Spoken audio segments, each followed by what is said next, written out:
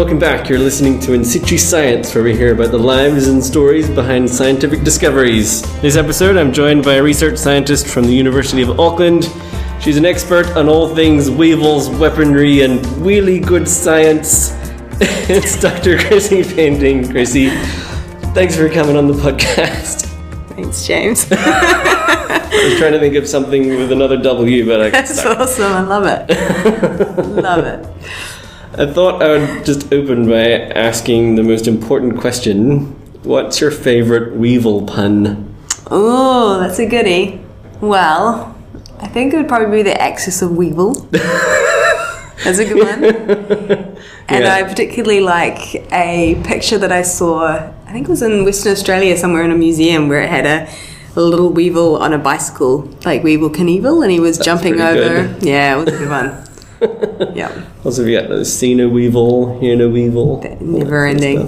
Please tell me there's a paper on weevil phylogeny that's like talking about ancestors and it's the root of all weevils. I don't think there is, but we can make this happen. Absolutely. There should be.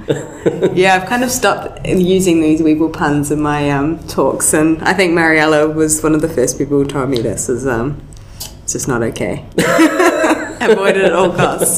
So you did your PhD on the world's longest weevil? It is. Is that right? Yeah, well, yep, that's right. Is this a Guinness World Records claim that you can make? Yeah, I don't know if it's official, but yeah, they're up there. They're definitely the longest weevil. I guess they're not the heaviest, but they're for sure the longest in terms of body length. Okay, so what is it special that they're long? Yes, it is. Okay, so males are particularly long in the New Zealand giraffe weevil, and they are made up. More than half of their body length is actually made up of their snout, which is essentially an elongation of their head that they use as a weapon. Oh. Yeah, so they, when they see another male on the tree, they'll come along and try and fight with the other male that's there, and they use we actually call it a rostrum, which is sort of the technical term of this elongated head. It looks like they've got a big long nose. Exactly. Almost. Yeah. So my favourite term is the schnauzer. Very technical. And yeah, they have their mandibles or their mouth parts right at the very end of their big long nose. Yeah. And they use that to kind of bite and try and pull off the other male. And when the fights get really escalated, they actually will sort of match themselves next to each other, sort of like a knight on a jousting pole. So they have these long things sticking out the front of them, which is their rostrum, and they'll fight side by side to try and sort of flick the other male off the tree.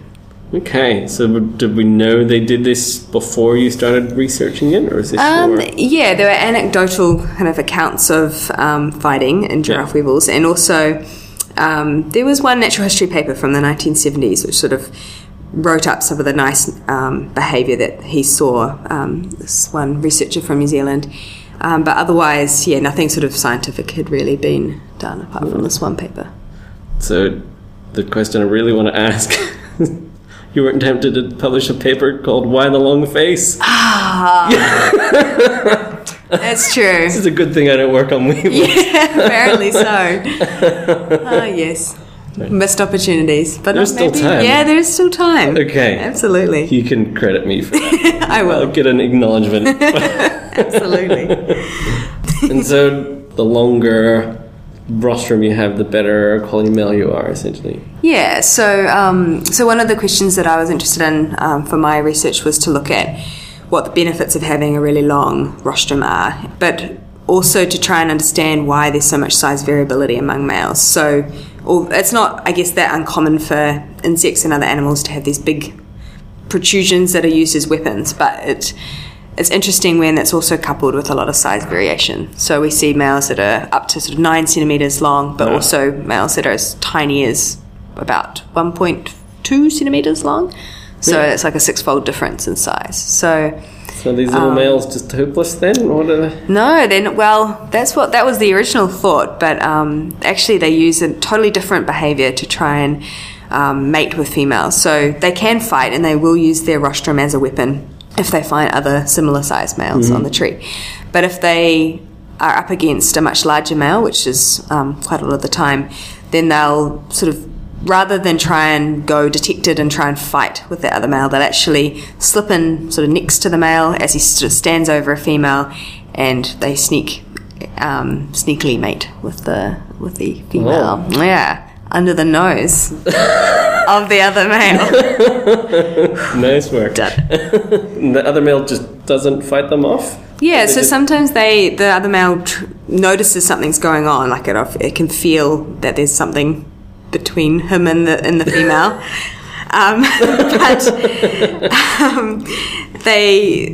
These little ones are so tiny, and what they do when they start to mate with the female, and if they do get detected, and the other male starts to try and pull them off using those big jaws at the end of their rostrum, the little male will tuck himself around the side of the female so that there's nothing really for the other male to grab onto. And so the bigger male usually ends up giving up and just, I don't know if their eyesight's particularly poor, so they can't really resolve what's going on in front of them. So they just end up giving up and standing over the female and continue to guard. So the little male actually ends up getting protected as well by this big male while he mates.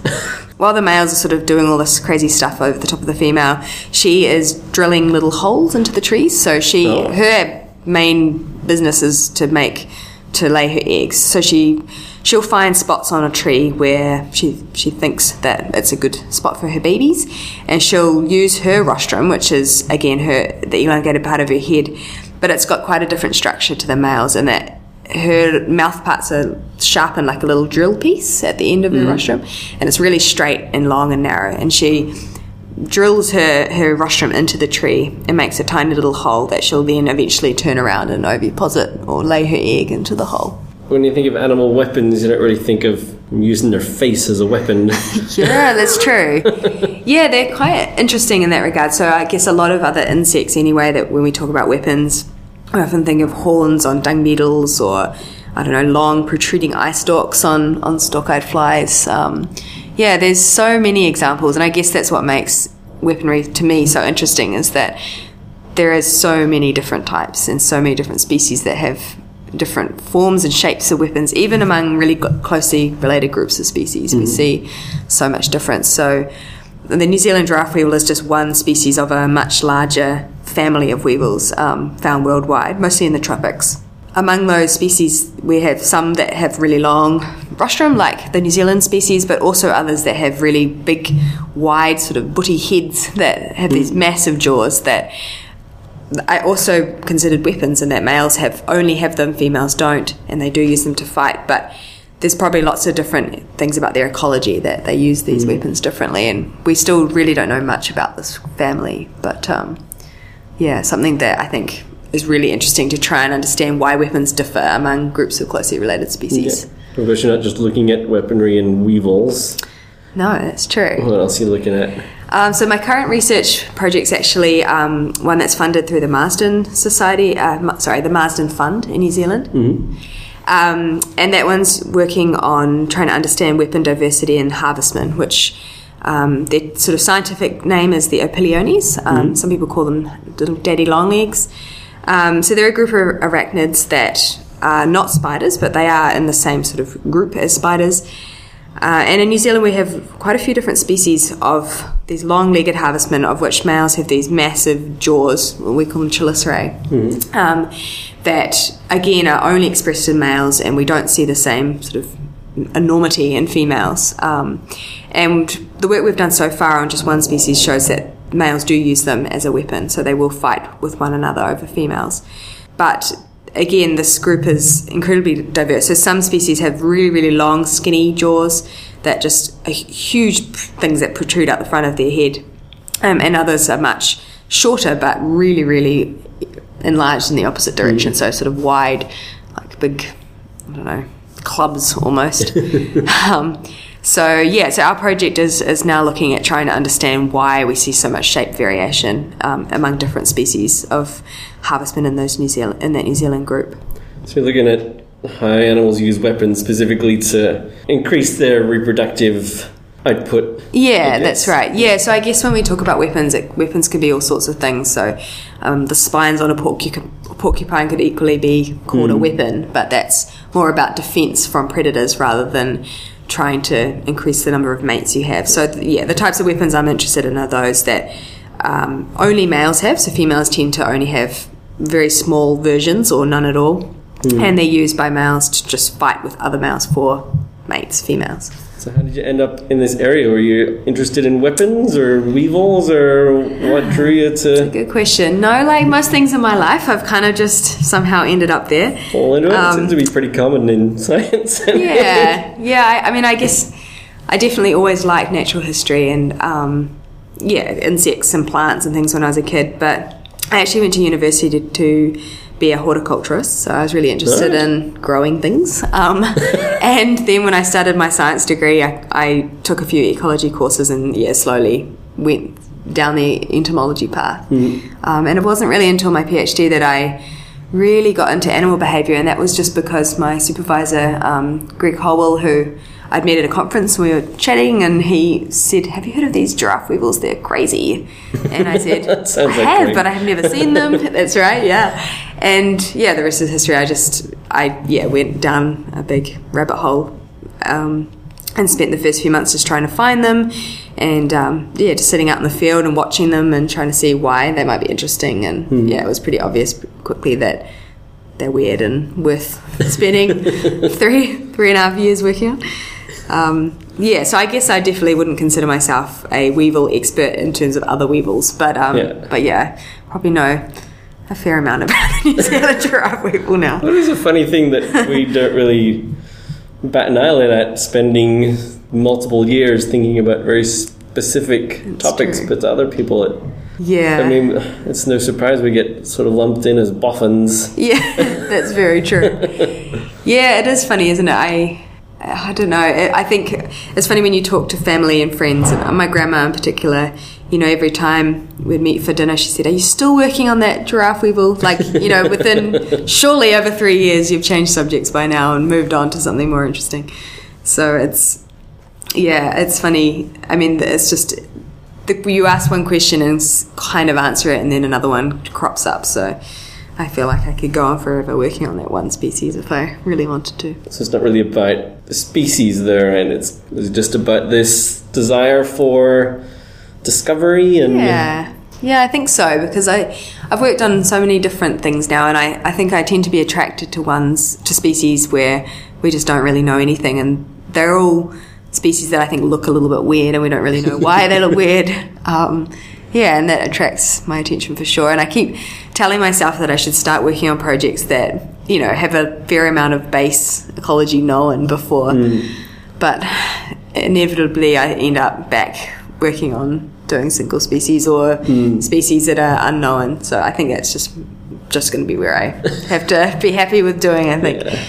I mean, there's sort of a trade-off with being one of the very few people working on a specific topic, and you're more likely to have a greater impact in that field, but it's a lot of work starting from scratch. I mean, I guess you the same problems working on the orchid mantises.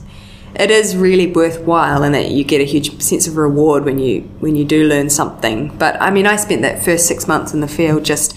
Okay, so they're active during the day. That's great. And okay, they're found on these trees. I mean, that's not worth anything in terms of publications, right? You can't, you're not going to get a Nature paper out of figuring something out. It's diurnal, but I think it's nice in that you're probably more likely to notice things as well by just spending that time out there and seeing things, and you're not clouded by any kind of existing knowledge either. I guess you are a little bit in that if you know the theory of the things you're sort of interested in, but no, I think with the jumping spiders that I was working on last year in Singapore, the second field trip when we went up to Malaysia, and it was just me and Caleb up there, mucking around, and we didn't have anyone else to sort of, no one to rush off to see and do, and I think that's why we started to notice really interesting things with those species, because you're just sitting there in the field and you've got nothing else to do and your mind is open, and it's neat. It's really fun. I find that reassuring because, when you're sitting in an office reading papers and analysing data, you do find yourself actually starting to think, we've discovered everything, surely. Yeah. And it's... Absolutely. Which is really scary that you find yourself thinking that. It's nice that you can go out into the field That's right. And then all that gets blown out of the window. There's so much there. Yeah, You just need to look. Yeah, and I certainly, growing up, thought that scientists knew everything, and I didn't really understand what being a scientist was because, I guess I never really thought about it either, but I just assumed that all the big things are being ticked off, and I still don't think I think that broadly theoretically. I think, I see something that's weird and then I want to answer the question, but and then I have to figure out the theory that would sort of apply to that scenario. But that's probably not the best way to go about things, but I find it fun, so I'm happy with it. So you did your PhD and you're now a postdoc at the University of Auckland. I feel like on the odd chance there are non-scientists listening to this, they might be interested in what the hell a PhD is and what the sort of career progression of a scientist is, because it's kind of... It's true, yeah. It's not straightforward. So a PhD, I guess, is just a really intense few years where you work on one system or one question or a few questions that sort of link together and try to answer them. And then it's a university degree, but you're essentially a working scientist. Yeah, that's right. Yeah, that's true. So, I guess a lot of people think when you're doing a PhD that it's just another few years of study, but this is actually active research where you're setting out to actually answer questions by doing the experiments and the observations and the analysis yourself. So you're not just reading books for 3 years. And then, when you finish, you get this doctorate, and then you sort of officially, I guess, an expert in a subject. You get to be called Dr. Chrissie Painting. That's right. Still waiting for people to call me that on my flights, but anyway, one day. And then the idea after that, I guess, is entirely dependent on where you want to go with your science. So, or if you even want to stay in science, but so one pathway is to sort of stay in academia, which means working at a university or a research institute, and you can sort of the first step after a PhD is to try and get this postdoc, which is basically just a research position of usually a fixed term, so 1, 2, 3 years. And you again go about essentially doing what you did for your PhD, so asking some questions, going out and answering them. But this time, I guess the idea is that you've got a bit more knowledge and experience behind you, so you sort of don't have to hit your head against a brick wall quite as much. And then often people do several of those postdoc positions, so these sort of short-term research jobs, until they ultimately try and get a permanent job, which may either be a lecturer at a university, and a lecturer is not just someone who gets up and only teaches. They also have research as a big part of their job as well. So that would be sort of one way to do it, or you could move into industry where you might, advise on biosecurity for a country, or work in an insect collection or a museum or something like that. But for me, I think I see myself going towards the projection of staying in academia, but I'm also very open to whatever comes my way, which I think we all have to be in the climate. It's very difficult. Do you feel like you have much choice in the matter, or much say in where you go? Not really. No. No, I feel like I've had a huge amount of luck come my way so far, and so I finished my PhD in mid-2013, and I haven't really had any point more than a couple of months where I haven't had a job through that time. Which is it just because the jobs are so competitive, or there's just not that many of them, or just everything? Yeah, I think both. I certainly, probably am not as competitive as other people, but also New Zealand is a particularly tough place, I think, for postdocs. We just don't have that many schemes, and I have been very lucky to kind of get pretty much the only ones that are in New Zealand available to me so far, and that's not just from my own applications or anything, that's just from collaborating with people that have got really good ideas, and it's for sure about working with really good people as well. And then all those other little opportunities that I've had, like doing this 1 year postdoc in Singapore last year was just by, I think, luck that job came up at the right time when I had a good number of sort of outputs from my PhD, and off I went. I don't know if I was telling you this story, but I have a small group of friends that are circus acrobats, and we can actually sit and talk about careers together, because we're actually kind of going through the same sort of thing. I mean, they have years of training to develop a very specific skill set, and opportunities to get work are pretty small and pretty competitive. So they've just kind of got to go where the gigs are, and if an act opens up in Singapore, well, they move to Singapore for a year. When that finishes, they got to go and do something else.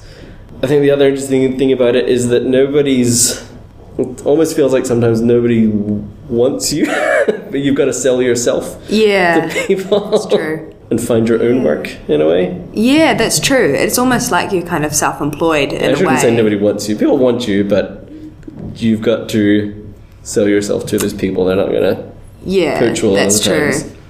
Yeah, it's not easy, that's for sure. And I think, I don't know if it's sort of maybe this is not just applicable to academia if you're saying your circus acrobat friends are finding the same thing, but I think having the confidence as well to kind of just stay with it, and the resilience, I suppose, matched with that is so tough. And I think for a lot of us being not overly extroverted and kind of shy people who don't really like to put ourselves out there is particularly tough, because you have to be able to sell yourself.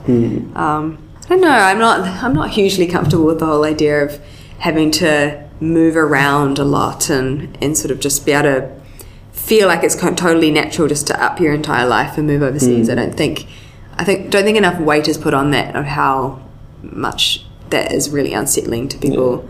Well, I guess you've done it once, moving to Singapore for a year. Might be enough for now, I think. No, I mean, it was great, but I was married and my husband came with me, and that meant for him to have no job for the year we were there, just because they don't have a great, they're not hiring foreigners very easily at the moment, and so that was great fun in hindsight, but at the time it was stressful not having, for him not having a job and feeling like he was sort of contributing to anything. And just a very big shift in our dynamic, because all of a sudden, he was always at work and now he's always there. And that's great, but it was definitely different for us. I mean, this is, I guess, something that I was also talking about with the circus acrobats, is the effect it has on relationships, because you could be away from your family for a long time, or what happens if one person gets a gig in Sydney, the other one gets a gig in Las Vegas.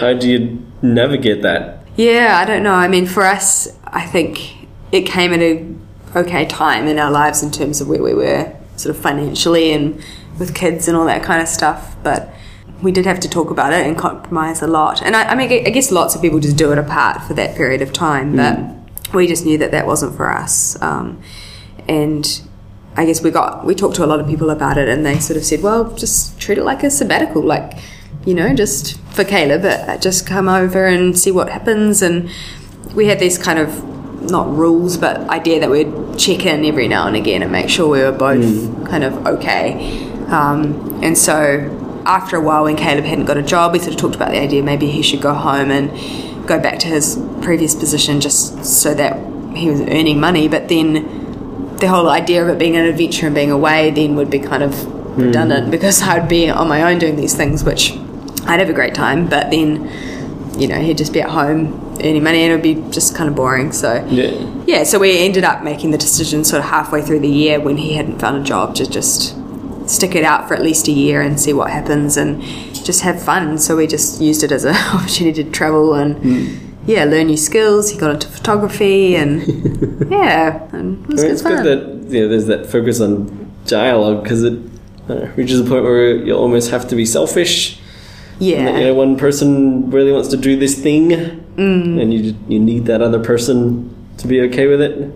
I guess it totally depends on the couple and things, but I mean, we're not hugely big. We don't sort of talk our lives through together all that much, but I guess Caleb just knew it was something that would be really good for me, and that sort of long term I'd probably have a higher earning potential and all those things, so it made sense to kind of do it. And I guess the take-home message is that science is tough. It's not a straight line, it's a bit of a roller coaster. What keeps you in it? It's a really good question. I guess as much as it is hard and sort of insecure and all those things, I think the lifestyle of it is still really like, I think we are really privileged to be, I don't know, able to just follow our train of thought for a day. And you know, there's having no typical work day, I think is awesome, you know, not having to check in with anyone and just to have that creative space to be able to do kind of what interests you is so lucky. I think that's what keeps me in it. But I think I'm pretty pragmatic about it as well. I think, you know, if I get to the end of my fellowship and nothing else has come along in that area, then I'll look for something else. And I feel, I don't know, someone sort of said to me once that, I think it was sort of when I'd finished my PhD and I was freaking out about getting jobs, and I said, well, you've done some science, you know, you were a scientist, you are a scientist, so if you do move on and do something else, it's, you know, you've had a really good shot at doing some science, and that's pretty cool. So I sort of keep that in mind when I'm sure of where to go. And I don't know what the alternatives would be right now for me, but I try to be very laid back about it, and I think I am relatively laid back about where things are going, and it's so far worked for me, and I'm sure it'll catch up on me eventually, not to be sort of always chasing the next goal. Yeah, probably. Well, I mean, you have to be laid back, and otherwise you would explode, right? I think so. I don't want to, I try to always sort of reflect back and realize that, you know, I don't want to get into my whatever age and sort of look back and think, oh my gosh, I was just so stressed for all of that time, and actually it was super fun, and look at all the places I get to go to, and you know, all the travel opportunities, and being able to be in Sydney for a few weeks for a conference and things. It's really lucky. And I have had issues with stress and anxiety for sure, but I try to be, I think probably being with a partner who's super laid back about everything in life really helps, and try to remind myself how lucky I am to be doing it. And if that runs out, then, you know, there's plenty of other things to do. Yeah. I'll figure that out when it comes to it. The dedication thing's a worry, because, I mean, if you want to get ahead in science, then you just dedicate every waking moment and every fibre of your being devoted to science, and that way you get to the top of the ladder. But then I feel like you kind of stop being a person. Yeah. After a while. Yeah, I've never been like that. I don't think I could ever be that engrossed in one thing. I think I'm too distracted. You know, like I've got too many other things that roll through my brain. So I think that's like what? Pretty good. I don't know, just like I like cooking and going into the bush just for fun, not just always looking for the next science question. And you know, I think I have a short attention span, so that's probably works in my favour in terms of not getting too obsessed. And also I do have a partner that will call me up on it if I am too, you know, if he hasn't seen me for a day, because I'm just, even if I'm physically present, my mind's somewhere else, then he tells me it's time to log off for the day mentally. So I think that's really cool. Yeah. And would that be your advice to people who have partners in science? Just to get them to tell you to chill out now and again. Yeah, it's probably a good one. I feel like that's something scientists should tell other scientists. Yeah. More. It's true. You've done a good job today, go home. Yeah, absolutely. When I have those really big bursts of productivity, when I'm just going hard trying to finish something, I just, it comes to the end of it and I'm just exhausted and grumpy and not a really good person to be around. So I don't know how worth it is. I mean, obviously when you're really caught up in something, it's good to ride the wave and go with it. But I just want to be a good person to be around as well as being a good scientist. And it's not that the former is more important to me than being a really awesome scientist. And I knew so many people during my PhD who worked round the clock and all weekends, and a lot of their relationships really suffered, you know, sometimes really badly. And I tried to have the idea that if I worked 9 to 5-ish and, you know, only on weekends when I really had to, that I would probably still have a PhD at the end of it, and I did. And I also still have my relationship intact, which is nice. And I think I didn't really see the difference in what came out of those two PhDs, the one who worked around the clock versus mine. You know, maybe some better publications and stuff, but I mean, I still have a job, so I don't know. I think it probably says a lot about the relationship too, that can last these things, I think. And I mean, you know, as important as I think natural history information and pure discovery for the sake of discovery is it worth killing ourselves over weevils? I don't think so. Yeah, I mean, I've got a friend who's doing her PhD on spiders, and her husband is a doctor, like a medical doctor, and she often says she'll come home after a really stressful day and say, my spiders wouldn't mate today. And he'll say, well, yep, someone, was really ill and didn't make it today. And then she's like, okay. I guess my issues aren't quite as bad. So, puts it into perspective a little bit that I think we take ourselves really seriously sometimes as scientists. And at the end of the day, if our own personal deadlines don't happen, then no one is going to die, which is nice. That's a really good point. I had a close friend for a while that was a oncologist in a children's ward. Oh, goodness. And we'd be catching up with her, and I'd be talking about my struggles with analyses. And so Stephanie went today. Oh, no. And she somehow managed to be sort of chipper and positive and so well-rounded in her worldview. And I just... it's all relative, isn't it? Yeah. Yeah. Absolutely. I think that's why it's really good to have friends and people outside of your inner circle of academics, because sometimes I'll just be complaining about something to my mum and she's like, well, I can't really see why that's a big deal, but I can see your stress, so let's make that better. But I think it's really nice to have other perspectives on life as well, for sure. And so going back to hoarder culture is not an option. It could happen. I can grow a mean broccoli. Always good to have a plan B. Right? Absolutely. Oh, yeah. Yeah. I was telling Kate yesterday that I even volunteered on a goldfish rearing farm once for a couple of weeks when I was a teenager. So I've got options, for sure. All right. Well, we've been talking for a while. I should probably wrap things up. If there's any take-home messages you'd like to leave people with. I think we've covered them all. Keep your chin up, people. I think I've terrified everyone. Oh, dear. Well, I mean, that's a thing academics have to deal with now. They're under lots of pressure to recruit more students. It's true. What do you say to people that are interested in becoming scientists? Yeah. I think it's a great job, and I love, talking to people about whether or not they want to become a scientist and things, and I think it's great. I think everyone should give it a shot. I think it's just good to know that it's not an easy path, but I don't know if any other career path is, because I've never tried that. So, it's competitive and all that, but so is, I'm sure, if you wanted to become a graphic designer, I'm sure it's really hard to make it in that world. So, or an acrobat, which I have definitely not tried. I should. It's great. At least you've got a plan B. It's a great one. Yeah, circus. Done. Yeah, I think it's great. I think science is awesome, but there's other things, so give it a shot. Good. It's a good take-home message. All right, let's wrap things up. So if people want to hear more about your research, you have a killer blog going that people can check out.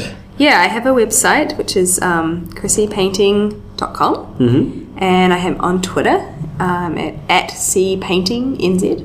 All right. Go to Chrissie for all your weaponry needs. Absolutely. Thank you so much for coming on the podcast. You're welcome. You've been listening to In Situ Science. Check out our website at insituscience.com or follow us on Twitter with the handle @InSituScience. Thank you for joining us on the podcast, and we'll see you next time.